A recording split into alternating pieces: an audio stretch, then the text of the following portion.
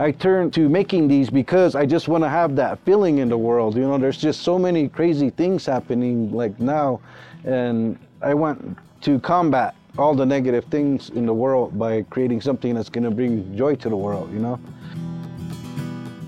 Hello, welcome to Grand Canyon Speaks. My name is Ranger Jonah. And I'm Ranger Melissa. So, Melissa, you did this episode. Who did you do this episode with? Yeah, I interviewed Gregory Hill, who's a Hopi toy maker. I really enjoyed this episode because he dives into this concept of work leading to play and how we all should learn to be more playful in our adult lives and reach into that inner child, which he called kid magic. It was really cool giving this interview because even during this talk, he was actually making toys while we were talking to the audience. So it's kind of cool, and you might actually hear that in the recording today. Yeah, so in fact, one of the things he talks about is how the toys that he makes are traditional, but recently they haven't really been made. They sort of stopped being made. It was sort of a forgotten toy. And Greg has a lot of passion for bringing this toy back, and that is just so cool. Yeah, he even said that by making these toys, other carvers in his community are also looking to bring these toys back, which is super exciting. So I really hope everyone enjoys this episode. Without further ado, Gregory Hill.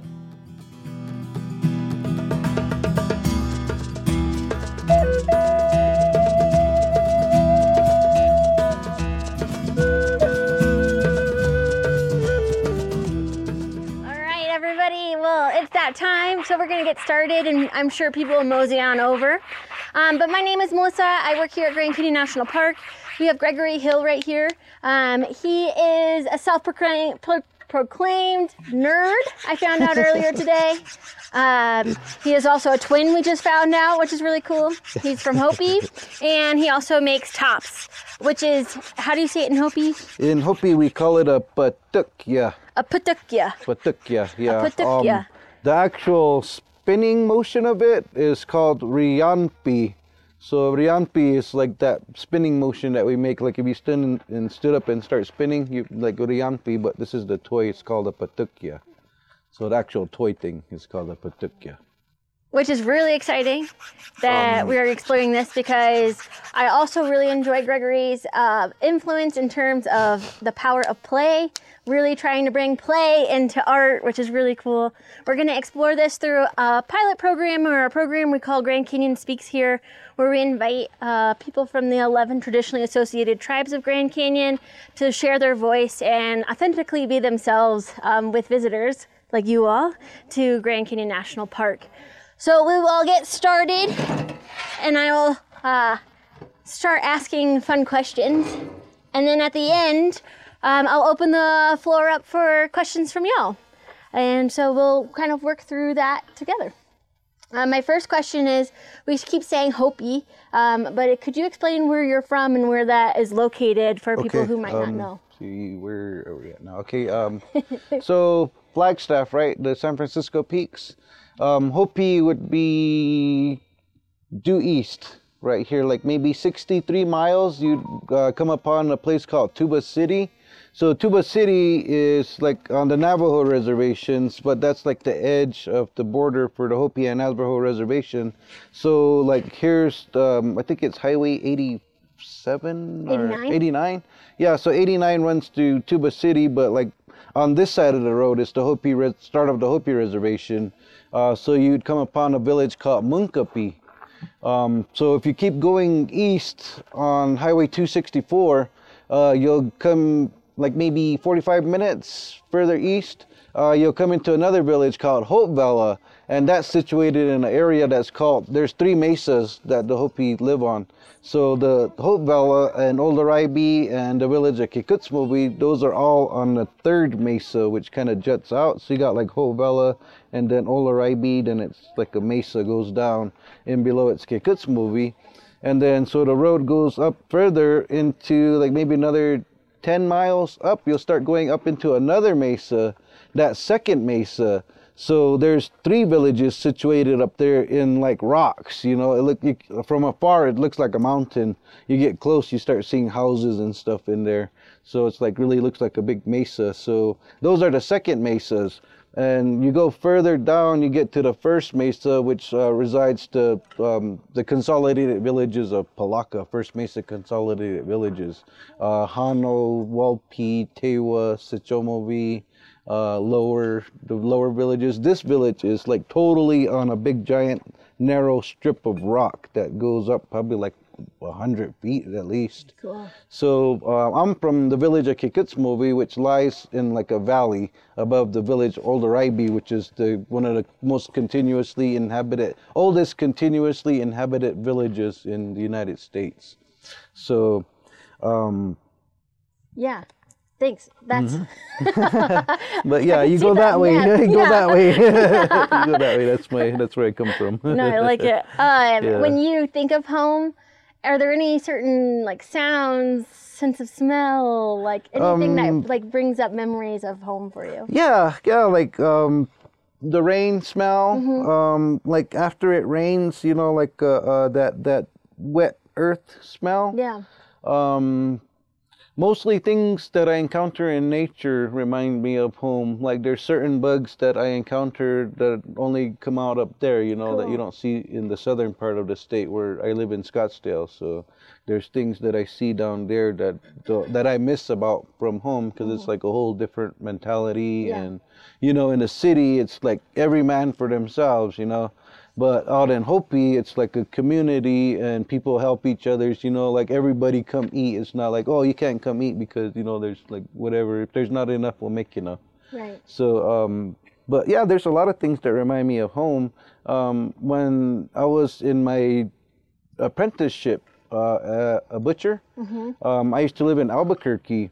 So I get like homesick, you know, because that was like one of the first cities that I moved to as a grown-up, you know. So I would miss home, but the pueblos around there, they have like ceremonies and dances and stuff and feasts. So if I missed home a lot, I'd just go to one of the pueblos and eat and watch the dances and whatever, and that really like took me home. So I didn't have a lot of like angst and all of that from missing home and whatnot. So it's like a sense of community. Yeah, exactly. That's cool. Yes. That's awesome. Yeah, when you talked about your apprenticeship with being a butcher, that was before you started doing your tops. Yeah. So what made you switch from your long stint as a butcher to becoming an artist? I never like imagined that I would be a toy maker, you know, artist, toy maker. It was more like a hobby to me, being doing this because butching's like my passion. You know, I can do all the whole aspect of it. Nowadays, there's meat cutters. So a meat cutter is just basically cutting this muscle that's coming already separated in a big box full of other same kind of muscles. You're just cutting it up into steaks, you know. I know how to like do the whole thing from the slaughtering to the processing to doing that part of it, taking the steaks apart. So it's like I never thought I'd be doing anything else in my whole life. I had plans for opening up like a butcher shop and like a mobile butcher shop for people that are like game hunters and whatnot. So I had big old plans for that. If I wasn't doing this, I would have been like a successful butcher shop owner right now.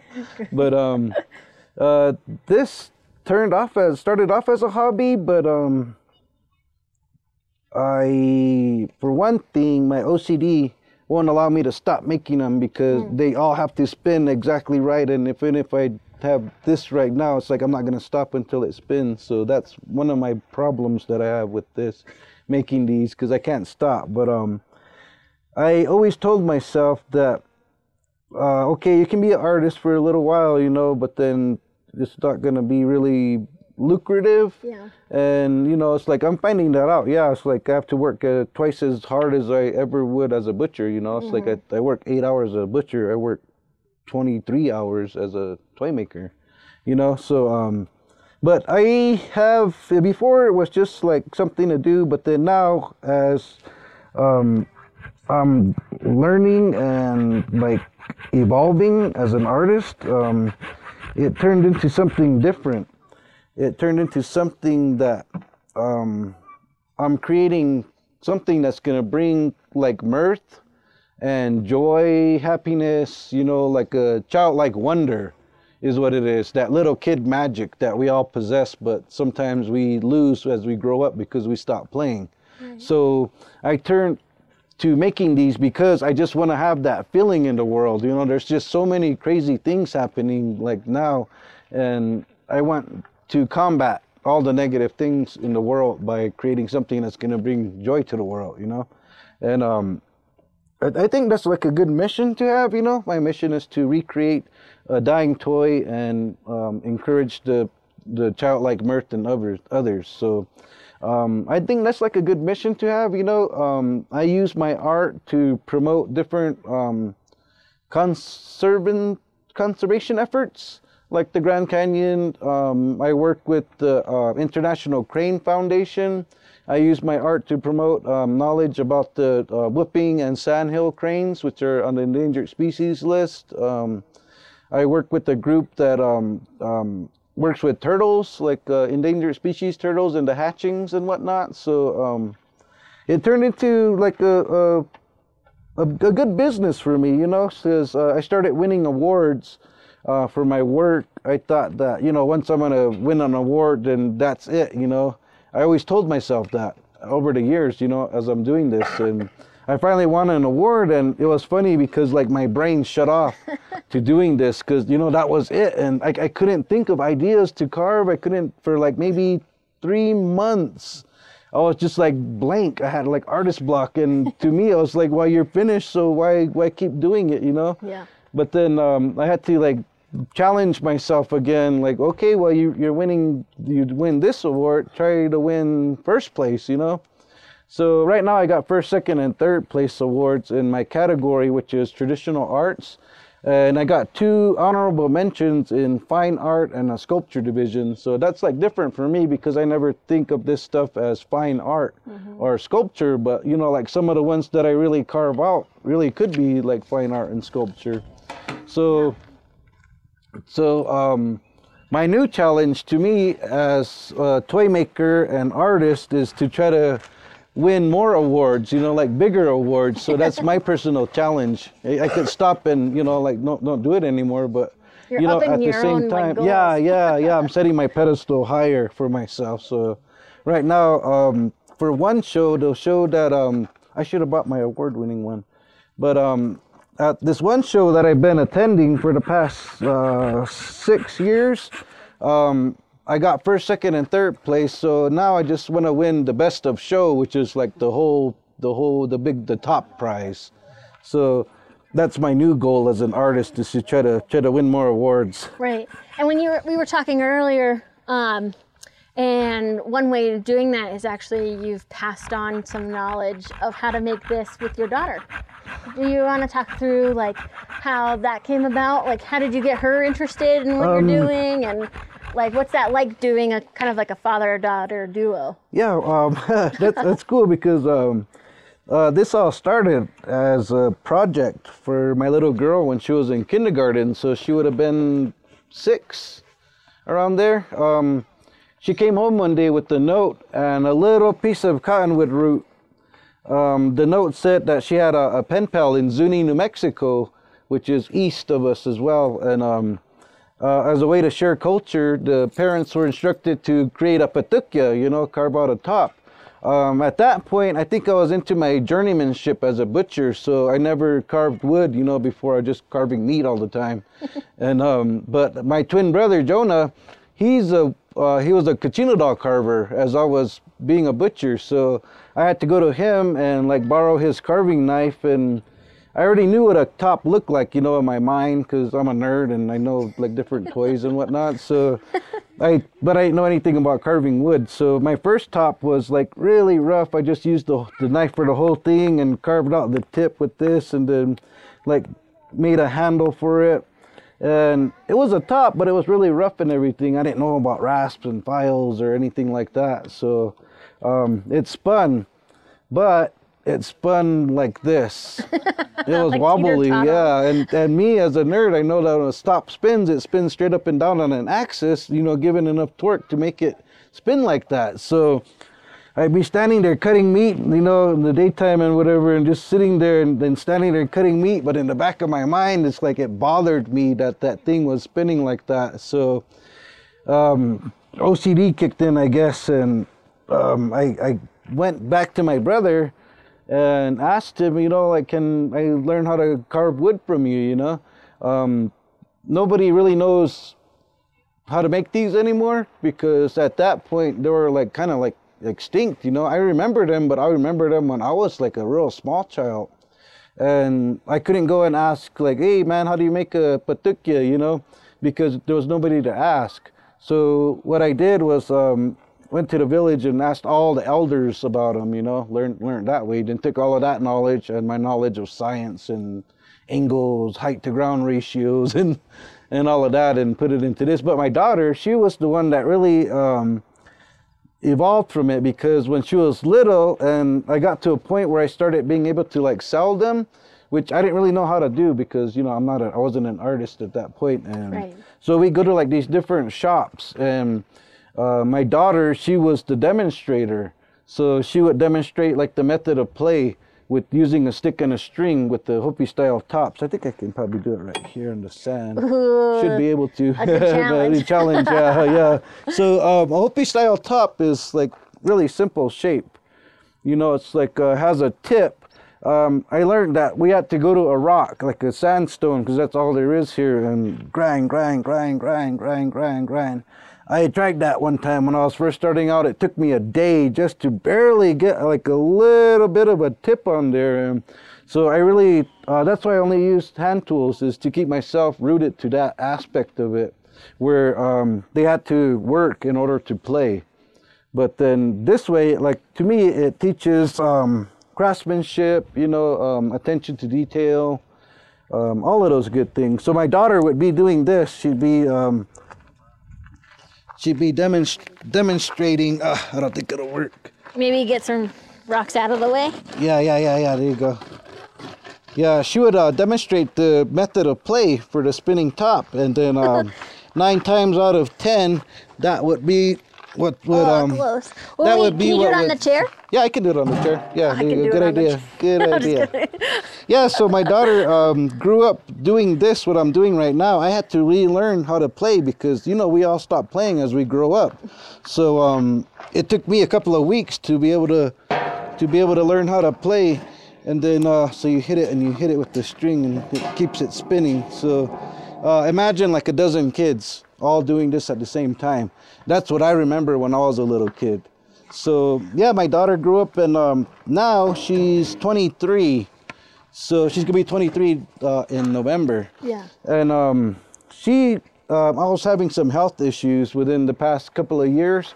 I think I had a detached retina, so I thought I was going blind. You know, everything was blur and I couldn't see anything. You know, it was scary.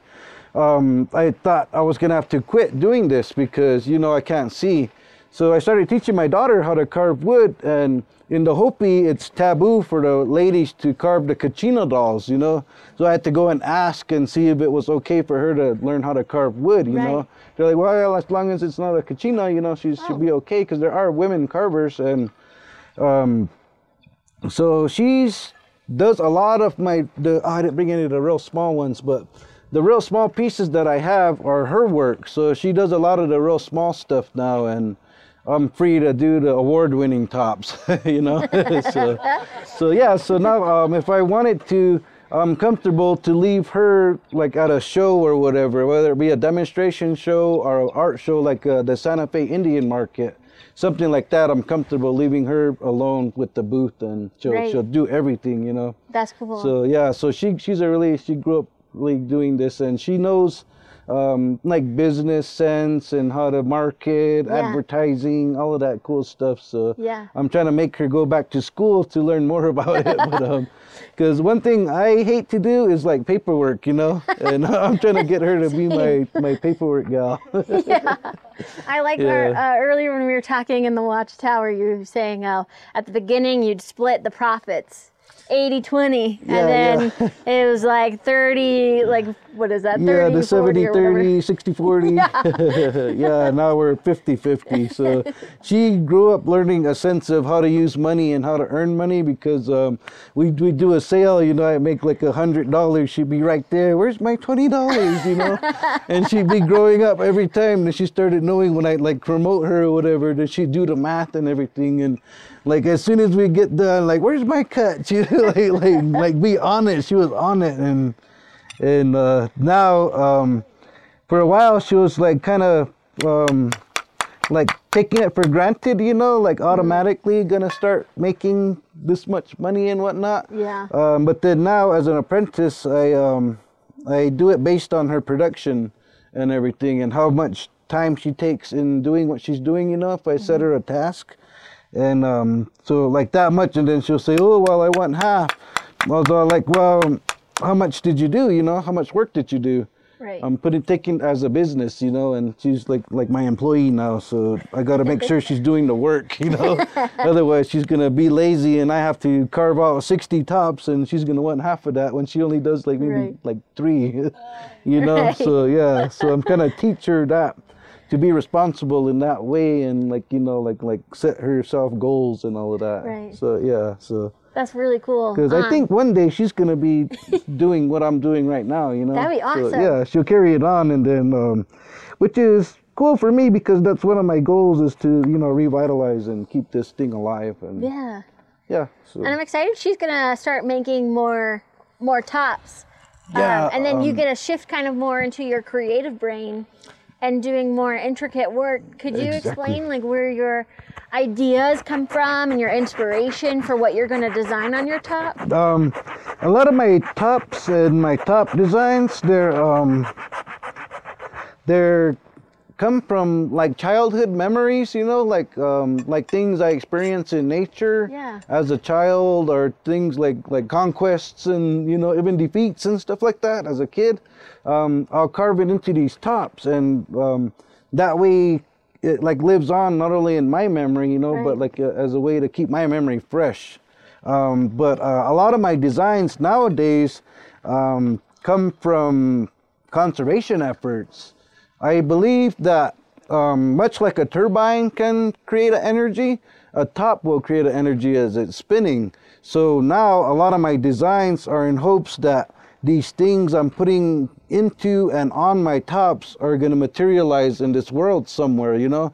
Like we need, the bees are becoming extinct, so we need more pollinators. So I'll put bee tops that are like totally carved out with bees and hives, honeycombs and flowers and whatnot. So I'll do tops like that, and that's my ideas come from things that I want to materialize into this world by using this spinning energy. Yeah. And but yeah, like sometimes I'll create like for one of the rangers, a couple of maybe 5 years ago, she likes butterflies, so I created a top that was totally carved out butterfly up here, and the bottom part was like a lady, like a maiden, female maiden, like the butterfly was landing on top of her head. Oh, so cool. and it spun. It's like really colorful and everything. And another ranger was part of the turtle group, and I made her a really cool, colorful turtle. Like the sun was shining through the water and hitting that turtle shell and all those mosses and stuff that grow on it, and it made it like a burst of color. Oh, cool. So yeah, so when it spun, it was like really, really colorful and everything. So yeah,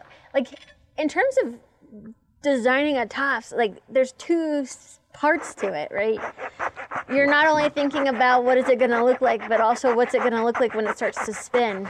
yeah. How do you decide, or how do you even like think like that is blowing my mind in terms of like, because today you were even talking about like, oh, I'm going to use blue and red to design a top so that when it spins it makes a purple color. Like how do those like ideas come into your mind too? Like the color play that you can do when it's in motion versus not. Like I'm sure like a lot of artists, especially painters, they have what's called a color wheel. Yeah. So that shows you which colors are going to do which or whatever. So I kind of like have a mental color wheel in my mind, and it's like I can't look at things now. Normally, every time I see something into my mind, it's doing this. It's like spinning it. So yeah. So I always wonder, like, well, what colors go with this color?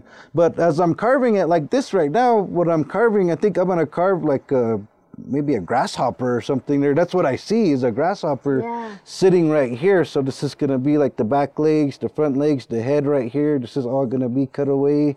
And then it's gonna be sitting maybe on a flower or something like that. So on the flat part. Yeah, it's just like a lot of times I don't want to make these things. It's what's inside the wood that I see. That it's what the wood wants to be, you know. Cool. So yeah, a lot of times I just use my imagination and what's the wood wants to be, you know. It's like I can't force it. Right. And when I do try to force a design, they're never balanced. They're always like they won't spin at all. Wow. And yeah, so I know, well, I'm gonna change it then into something else, and then it's like it works. It starts spinning again. So That's cool. Yeah, and like speaking of like the nerd inside you and the way it spins, like being able to teach this to someone, what's involved in like learning how to make a top? Oh my Because goodness. it seems like a lot of art, but also a lot of math. Yeah, it's math, it's science, it's attention to detail. Yeah. When I first started doing this, like I say, I'm a nerd, so I was taking a lot of time to figure out like the angle of the tip, 45-degree angle or like a 30-degree angle for best ground to height to ground ratio and all of that. Yeah. So it was hard teaching my daughter all of that because you know she's like not a science buff and like new math nowadays is crazy. And what it turned out to be like really technical, you know. It's like using a lot of like a compass and everything and a lot of different tools. Somehow it evolved in my mind and in my hands that instead of doing all of that, like getting a ruler and trying to see if I have the right angle, whatever, it's all feel by feel. I'm feeling the wood, and I'm feeling like if there was a little, see, it's not even right here. Right. It goes up, it goes down. You can do this with it. Turn it in your hand. You can feel all those bumps and raises and everything. Is it okay you if guys we pass want it to check it out? Yeah. Everyone can feel it. Rather than being, just get it and like turn it in your fingers and you'll feel all of those bumps and raises and everything, and that's what I kind of take away. Right. But now, I don't even use hardly any math or whatever. It's just all what I feel. But the only time I use math is when I inlaid natural stones like turquoise or opal or any of the natural stones. Sometimes I'll inlay them into the top, and then I gotta use math because I gotta take the weight of that stone counterbalance with the weight of the other stone that I'm using. Sometimes I have to use like 2 or 3 stones on this side to counterbalance that weight, and then make the top so it'll spin using those stones as a like for more momentum. For forward momentum. So when I start to spin it, the weight of that stone will push the other weight of the stone, and it'll cause a longer spin. So then I gotta like figure out how much kilograms or micro kilograms, and so I gotta figure all of that out. And the most stones I've ever put on a top was 26 pieces of turquoise onto a top, and that spun for like a really long time because all of those, all that weight. Whoa. And the way I made it, it was shaped like a heart. So all of the stones that were on this part of the heart counterbalanced this stones on this heart and like made more weight as it spun. So it was like kind of pushing it. It pushed itself. And if it wasn't for friction, that probably would have spun for like half an hour or so. But it's always the friction that the two surfaces are touching that slows down a top as it's spinning. So if there wasn't friction, theoretically a top would spin in perpetual motion, but there's friction and that causes heat, and heat causes slowing it down. So kind of like the world. Yeah, exactly. The world's doing this right now. It's supposed to be spinning like this, but it's spinning like this. Kind of an accent. So it's like a wobble. It's doing like a wobble. I think it's like a 26-degree wobble. So right now, the North Pole used to be like this, but then now the North Pole is like more towards the British Isles. So in the Hopi, we have a story about that, about what the Earth is doing. It has to do with twins. The twins control the poles of the Earth. And then when it gets to a point in time when the Earth is like, going to end, the twins go opposite, and then they make the Earth shake, and it gets wobbly, and the Earth will crumble. So I think that's what's happening now, is because the Earth's doing that wobble. It's been wobbling since 2011, I think. And Interesting. so my next really big, my best of show top that I want to do is going to be like an 8-inch diameter top that's going to explain that story. And the twins are going to be on there. So then when it spins, it's going to, like all tops that spin, they wobble when they slow down. But what's cool is that when a top does like a wobble when it's slowing down, it's going even faster than when it first started. Oh. So it's all that energy that's gonna build up, and then as it wobbles, it like goes boom. It's like a burst of energy. So when it wobbles, it's going even faster. That's gonna be really cool to see. Mm-hmm. Yeah, so then that top, when it's gonna stop, it's gonna be like the twins are making that wobble happen, and like the Earth is gonna crash. That's cool. So yeah. So. Will you have that done by Thursday? No, just kidding. So we can see in it? my mind, I'm carving it right now, and yeah, I'll have it done probably for the herd show. That's the one I want to win. Is the herd. At the Herd Museum. Yeah, in the Herd Phoenix. Museum down in Phoenix. Yeah, that's the one I Cool. want to win. Yeah. That's awesome. We're kind of winding down on my questions, but I had one. We were talking earlier about like tops and how you didn't really know how to appraise yourself. Like, how much should these actually cost? And it was like bringing an idea into my head where we've had many cultural demonstrators come out, and like there's all this love and positive energy that goes into all this different art. But then when people buy that art, it kind of just sits on a wall or sits on a shelf. Yeah. And I really appreciate your artwork because you play with it. You actually utilize it. You're not just admiring it from a distance. You're actually like, you're bringing out that positive, that kid energy, like you were saying. But it's also this very beautiful thing that you have just thought up in the wood. How do you envision yourself in that scope of like trying to figure out the worth of what you're creating when you have so many more dynamic interactions with your clientele, I should say? Yeah, that was like my biggest problem, as an emerging artist and all of that. I didn't know the value of my own work, which is, I think, a lot of problems for a lot of artists and people that make crafts and whatnot. Right. What am I going to price this at? What's somebody going to pay? When I first started out, these things were like $5, $10, like this. What? Yeah. Like I didn't know that. I didn't know what it was worth or whatever. I was happy to be able to sell that for that much, But I'm a nerd and I'm a smart man. I have an associate's in business, so I started using that towards what I'm doing now. I'm running a business. I'm not going to be giving things away. Like I put X amount of time into doing this, whether it's going to hunt for the wood, bringing it back, curing it, cutting it, making it into something that's going to work, perfectly in my mind, because it has to, or else I'm not going to sell it.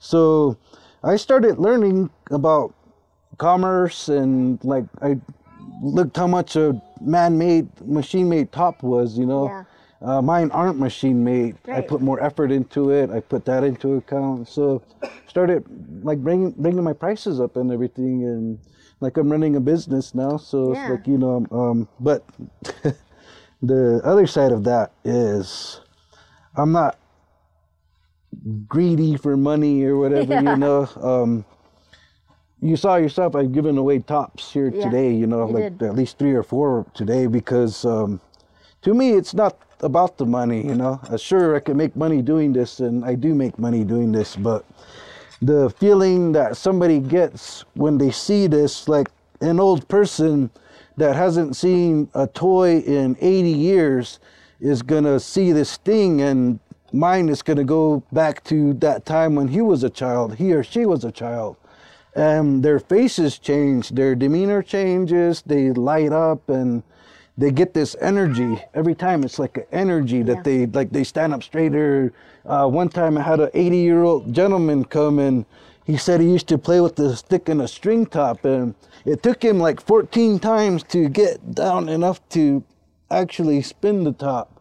But he did it, and he like as soon as he did it, like his whole body just like loosened up, and he was whipping it and like playing with it, and it was cool to me to see that. So that kind of thing is like the reward that I look for, and that's my reward for doing this.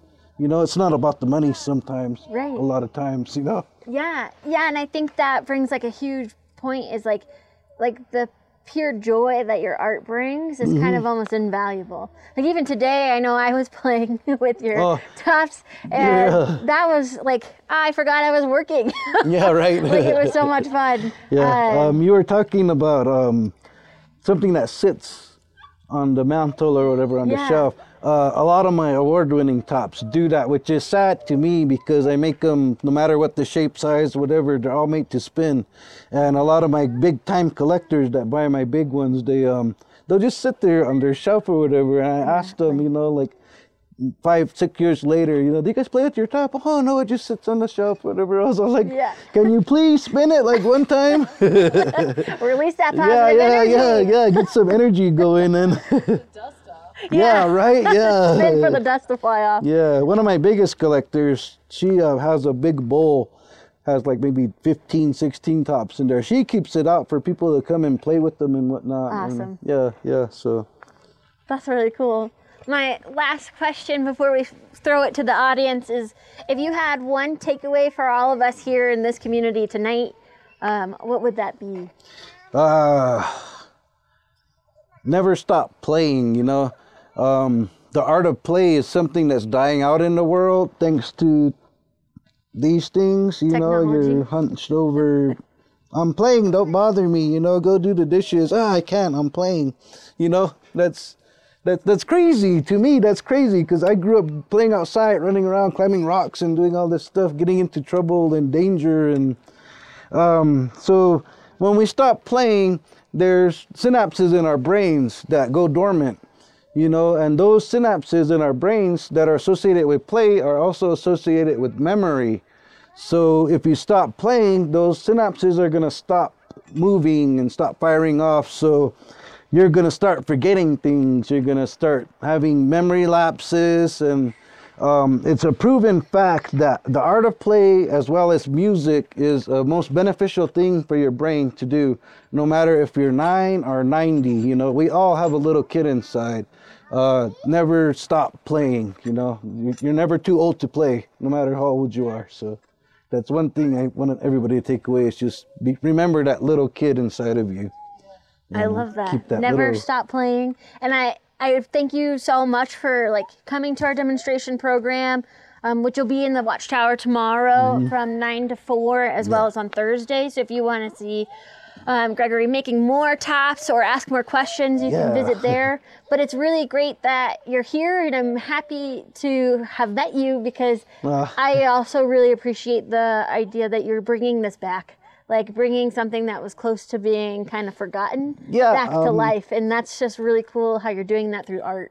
It's cool to me because I noticed like a lot of Kachina dog carvers are starting to make Patukya now, you know. Oh, cool. But like I think I got it to a point where there's a Patukya and then there's hilltops. So I kind of like made myself higher in skill level and all of that. But it's fun to me to see that the carvers are making these because like I say before, when I first started this, nobody was making them, but now it's coming back. So I'm cool. Revitalizing it, which is my goal. That's so cool. Yeah. I'm going to throw it to the audience if anyone has any questions too. Thanks so much. Oh, you're welcome. Thank you. Yeah. What type of wood do you like to collect and use? What type of wood do you like to collect and use? Okay, so the wood that I use is the root from the cottonwood tree. So the cottonwood trees, they normally grow like near a body of water or a river. So the root system, it grows into the water. The water, when it's flowing, it'll break it off. Sometimes I get 20, 30 foot lengths. and the water helps to straighten them out. So I'll go and hunt like near rivers and whatnot around locally, and around, and I'll go hunt on the riverbeds and find these pieces of wood. I'll drag them out of the water, haul it back, and take it home, dry it out, and cure it.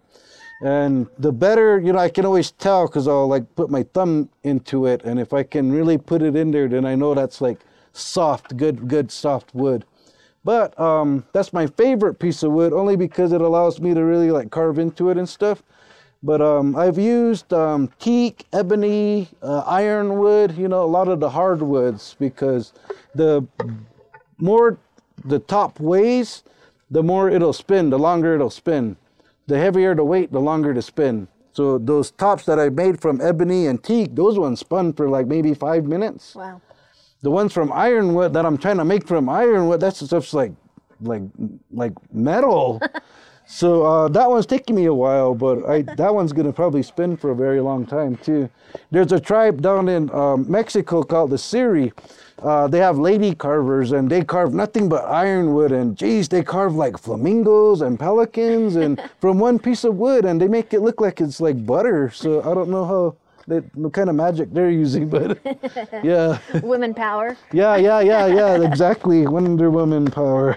I like But it's fun watching them. I was at a wood carving convention in San Diego like in 2015, and all these little noises that I make with the wood, it was like amplified by 1,000, because there was like 500 wood carvers all in the same room working. Yeah, so that was a big kick for me. That's cool. Any other questions? Curious to know, which, how did you pronounce it? The top? The Patukya? The Patukya. Mm-hmm. What's been the longest amount of time that you've worked on one particular? Oh, okay. Longest time you've worked on one? Oh, the longest Patukya. time I've worked on one, like to carve it? To one particular carve. 3.5 months. Oh, wow. I won first place at a show. I carved the hummingbird. So the hummingbird was kind of like this shape, but then the wings came out like that, and then the head was dipping into a flower, which I carved. This whole part was a flower, so the hummingbird head was dipping into it, and its wings were like fluttering like that. Like a V. And that one was inlaid with spiny oyster shell, red coral, I think it was Bisbee turquoise. Wow. It was all kinds of like flowers carved around the side of it too. And on the bottom was pottery designs that were hummingbirds. So that took me like 3.5 months, because every little feather was carved out. Every little overlapping feather, from the wings to the body to the tail and all of that. So yeah, that took me 3.5 months for that one. Next question. How much time do you envision dedicating to the 8-inch top that you're going to be working on? Oh, yeah, the one that you're going to make with the twins. How long do you think that'll take you? I've been carving that in my head for 3 years now. So I'm looking for the piece of wood that's perfect for it, Right. I have some good diameter, so I'm looking for 8 inches or more, because I'm going to carve it down, because it's going to be a lot. So if I can... And I'm sure has it happened to you where, for instance, you're dedicating 15 hours to top, and then it splits in half, and then Oh, does it ever split or break? Yeah. Handles break a lot of times, because the handles are carved out of one piece of wood, and right. I find that when I'm like disturbed or like preoccupied, my tops don't get balanced. So that's how I know I'm like bothered about something. So yeah, I've carved tops where I've carved wings and everything out of a butterfly, and then I'm getting to that last point where I'm burning, and I do it wrong or something, and it pops off. But I've learned that every mistake is an opportunity. So when I break something, I can turn it into something else. And I'm the only one that knows about the mistakes. So I used to be really, really hard on myself about mistakes, until I realized that, one, I'm the only one that knows about the mistake, and two, nobody else knows that it's a mistake, So I love that. yeah. I'm going to take that home. So yeah, so even in like different things that I'm not carving, when I make mistakes in life, I know it's an opportunity, because I can learn from it and not do the same thing again, Yeah. So, Was being a butcher as lenient as the Patukya? Yeah. You got to be more extra careful being a butcher and all of that. But So there's no, that's ribeye steak here. Yeah, right. And I learned the old school way where it's all hand cut. We rarely used the saw and everything, so everything was all the different types of knives that we used to debone, to slice, to cut, to make roasts and everything. Yeah. All 10 fingers. Yeah, I got a good scar though. I got a really good scar from a cut, but that's my initiation. I took it like that, like an initiation. So I never cut myself after that. Same thing with wood cutting. I cut my finger really good when I first did it because I didn't know what I was doing, and that was like my lesson learned. So I never cut myself. I cut myself every once in a while, but it's not a big thing to me. You know, I was like, put some super glue on it and get back to work. Keep going. I love that. Yeah. Any other questions? Where do you get your carving tools from? These are actually my grandmother's tools. She was a wood carver, so a lot of my files and rasps are hers. This is my carving knife. It's a brand called Opnil. It's a French-made knife. Before, I used to use the old Henry knives, you know, the old folding knives. Those were like the #1 wood carving knives back in the day, because it was high carbon steel, you know, it stayed sharp for a long time. But nowadays, if you see wood carving knives like the Kachina doll carvers and whatnot, they'll have probably an Opnil knife. You get these like on Amazon or whatever. In France, I heard they're like only $2 or whatever. Here, they're like 16 to 25, I think. So, but they got different sizes, like the blade sizes go up and down. So this is a #8. I have a #6 as well. I use the #6 for finer detail work, like really small carved out stuff. But I haven't had to buy. Yeah, he uses the same kind. Yeah, yeah. This is the kind I cut myself with the first time. So, but not this one. Yeah, but all of my rasps and files, you know, they're all my grandma's tools and whatnot. So. She probably got them from wherever hardware store was alive back in the 70s, probably. So, yeah, so it's fun to use her tools, because especially a little mallet that I have, because I can feel her energy in it. You know, when she's used it for so long, and like when I know I'm not holding it right, I'll look at it and like, oh yeah, this is how she was holding it, and it like works a lot better. So I can feel my grandmother's energy in the tools that I use, and I like that, you know, because her carvings are nothing but ironwood, and it's like really cool, intricate carvings, and like I'm glad to be able to use her tools for what I do. Well, thank you so much for coming out. So, did you have one more question? Oh yeah. In terms, you talked a lot about the tops today, but what about the pieces you have? Oh, the pieces up front. Okay, yeah. Being a butcher, you know, I never had time for art, you know, at all. But I used to like to draw a lot, you know, like a really good drawer. I used to be a tattoo artist when in my 20s. And, cool. So should have talked about that. Yeah, right. So these, I'm currently going through hemodialysis, you know, because my kidneys are jacked up. So when I'm at dialysis, this arm just like sits there. And before I was carving there, but then this arm just sits there. So this arm's free, and I get bored, you know. So I bought a sketch pad. All of the designs I put on my tops, I never draw them beforehand. It's always just what I see in the woods. So I don't have any sketches of stuff, you know. But now I started drawing in that sketch pad. And so I've been getting those doodles, you know, pretty much. I get it, and then I take it home and kind of build up on it. So I started making relief style carvings with this. So all of my ideas from dialysis are turned into wood hangings, wall hanging art. Cool. So yeah, so I call them my dialysis doodles. But but yeah, it's like it's fun for me for doing something different. You know, when I want to do something different besides tops. So yeah. I've been winning awards for my flat pieces too. So yeah, those ones are pretty neat. Well, thank you all for coming. The sunset will be nice. It should be a good one too. So get a good spot.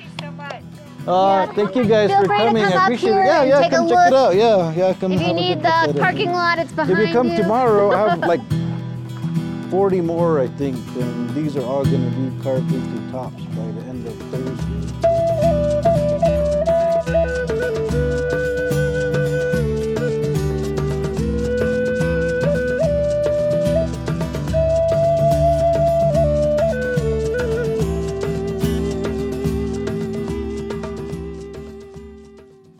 Canyon Speaks is a program hosted by Grand Canyon National Park and the Grand Canyon Conservancy. A special thanks to Aaron White for the theme music. This recording reflects the personal, lived experiences of tribal members and do not encompass the views of their tribal nation or that of the national park. To learn more about Grand Canyon First Voices, visit www.nps.gov/GRCA. Here at Grand Canyon National Park, we are on the ancestral homelands of the 11 associated tribes of the Grand Canyon. These being the Havasupai tribe, the Wallapai tribe, the Navajo Nation, the Hopi tribe, the Pueblo of Zuni, the Yavapai Apache Nation, the Kaibeb Band of Paiute Indians, the Las Vegas Paiute tribe, the Moapa Band of Paiutes, the Paiute Indian tribe of Utah, and the San Juan Southern Paiute tribe.